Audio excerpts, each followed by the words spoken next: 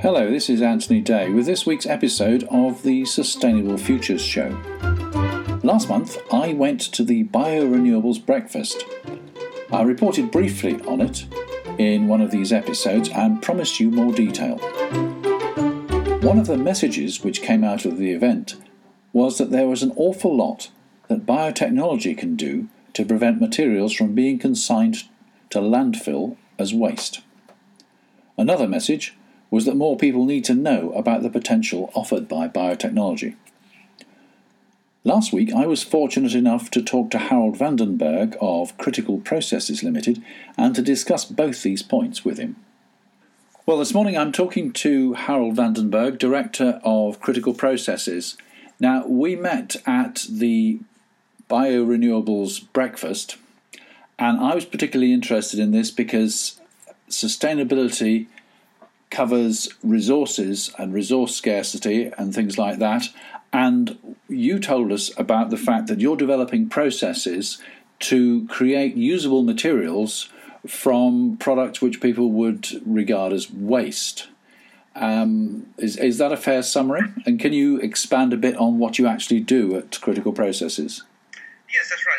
Among other things, we're looking to recover valuable products from waste materials.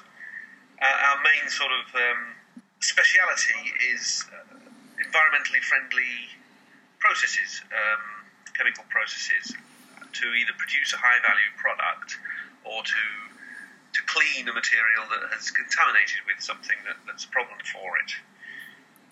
And our key technologies are supercritical fluids, which is usually carbon dioxide at a very high pressure, so it acts rather like a liquid, is able to dissolve materials, and superheated solvents, mostly water, but sometimes alcohols, which are liquids heated above their normal boiling point, but they're under pressure, so they don't boil. So we have liquid water, maybe at 150 or 175 degrees, which is able to dissolve many things that aren't usually soluble in water.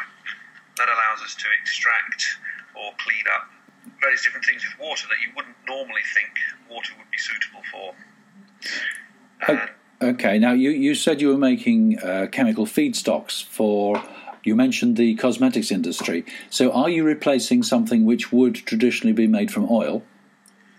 The materials we produce would normally be, for the cosmetic industry, are mostly polyphenolic type materials, which are essentially new extracts, so they're not exactly replacing anything, but they're a new valuable material. For example, from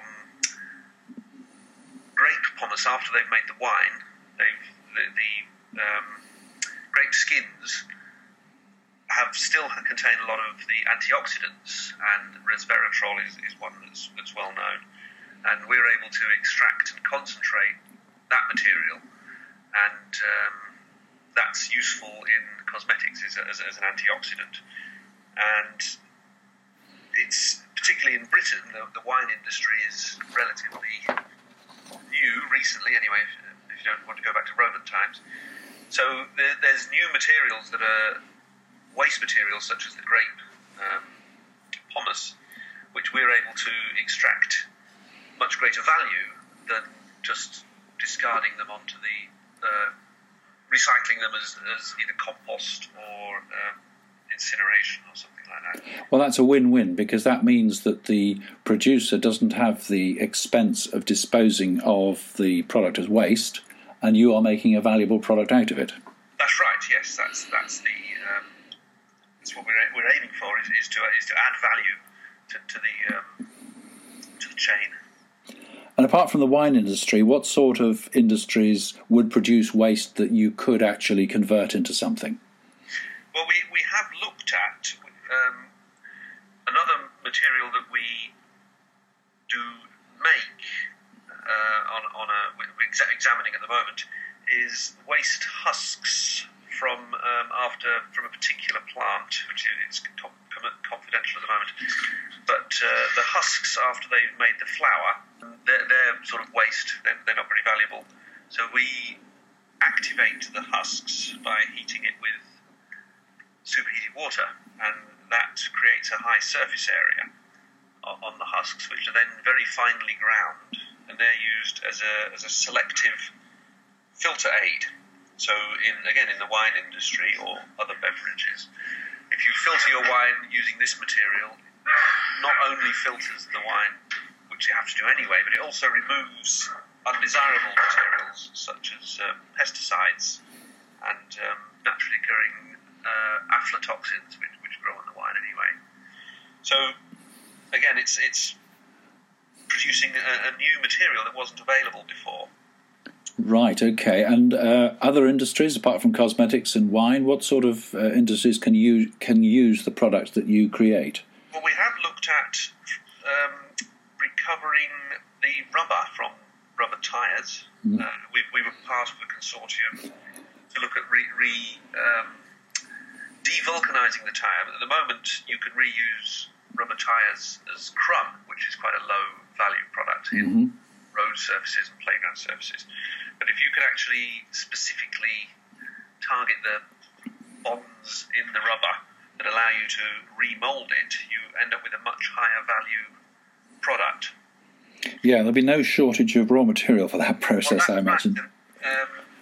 We were part of a consortium that was investigating the devulcanisation of rubber. Part of the problems with that is the economics. We were able to, as a consortium, come up with the end result, and the rubber could be remolded, but the economics depend very much on different factors, such as the cost of virgin rubber. If that goes down, then the economics of recycling the rubber become much worse. Yeah.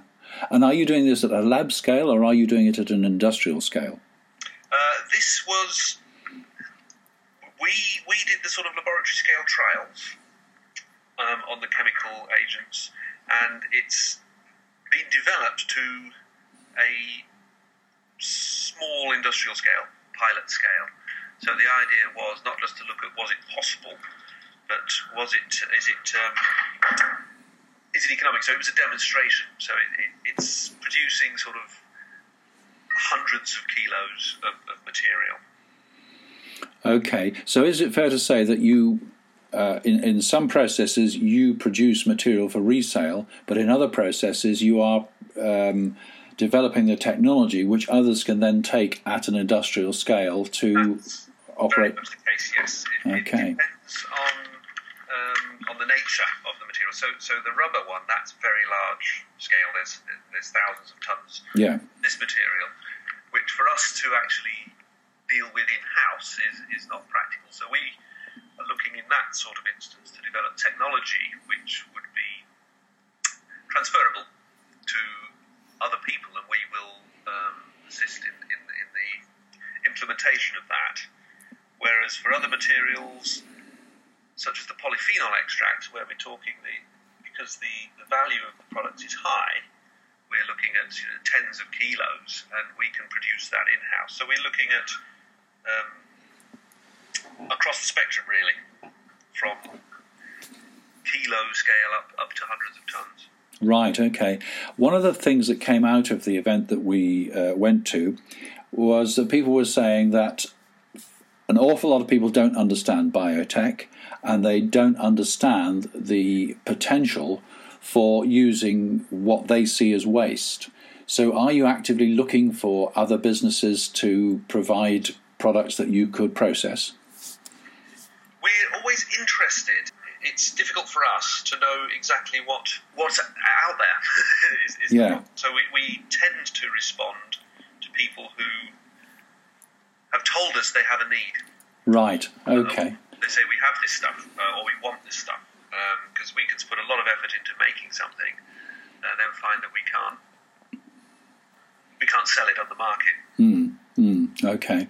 I was with an organisation yesterday, and they said they were involved in a network. It was based on the industrial estate where they were, where all the organisations came together, and they all described the waste that they were creating, and they discussed amongst themselves whether any of the wastes that were being produced by one organisation could actually be used by another organisation. Now, have you come across networks of that type?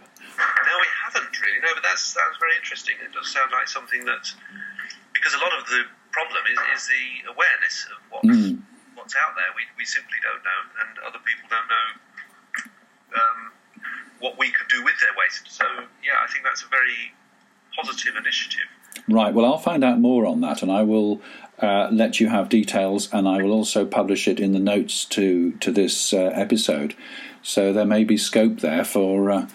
basically for doing more from less, which is what it's all about, isn't it? Yeah, I think that's right. And I say a lot of the problem is information and awareness. There's a lot of stuff out there that could be valuable that we simply don't know.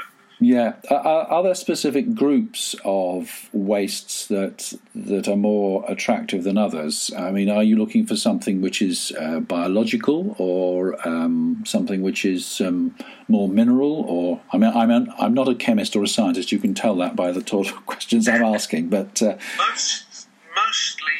we are. I say mostly it's biological, but we have done quite a lot of work on non-biological materials, but that's tended to be cleaning them up rather than extracting the product from them. So, but we have also looked at recovering liquid crystals from television screens. Really? Using carbon dioxide as a solvent. That was part of a consortium also. And again, it's... When you say liquid crystals, you mean the sort of crystals that used to be used in electronic displays?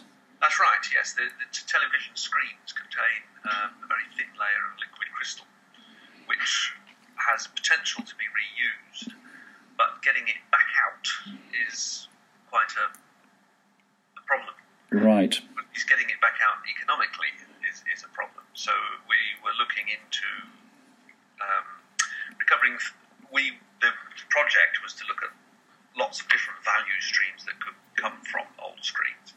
Right. And our particular aspect was looking at recovering the liquid crystals, which could be done, but at present the economics don't favour that particular process. Right. So do you sometimes do this sort of thing in joint ventures, so that where the outcome's not clear and you don't know whether it's actually going to be viable before you start? Do you share the risk with the waste producers? We do, and often for that sort of thing, if there appears to be significant gains, the government will assist with partial funding through a grant, something of that sort. So there's government support for some of this then? There is, yes. Again, something which the market at large ought to know about. Yes. For companies, it's an organisation called Innovate. Used to be the TSB, which is largely funds this sort of industrial research. Right. And do you have a feel for the potential? I mean, how much waste is still going to landfill? How much of the waste that is still going to landfill do you think could actually be recovered, at least to some extent, if more people knew about this and more research was done? I'm sure that we could increase it significantly. Right, I see. Well, I have no way of knowing who's going to listen to this broadcast, but if there's somebody out there who's thinking, well, I'm making a product and I've got this waste, are you keen to hear from them to see whether you can work with them? We're always very interested to hear from anybody. As I say, that's how we can get the information. Thank you, Harold. That's very, very useful. Thank you very much indeed. I've been talking to Harold Vandenburg, Director of Critical Processes Limited, and let me apologise for the quality of that recording. As you probably gathered, we were not in the same room. It's more sustainable to do it remotely. The network that I was talking about, that puts organisations in touch with other organisations which may be able to make use of their waste, That's NISP, N-I-S-P, the National Industrial Symbiosis Programme, and you can find them at nispnetwork.com. That's all one word. This has been another episode of the Sustainable Futures Show. Thanks very much for listening. And if you've got any ideas, if you've got any thoughts, either do a review on iTunes or send me a mail at Anthony Day, that's anthony-day.com, and tell me what you think, tell me what you'd like to hear about, and I will take all messages into account.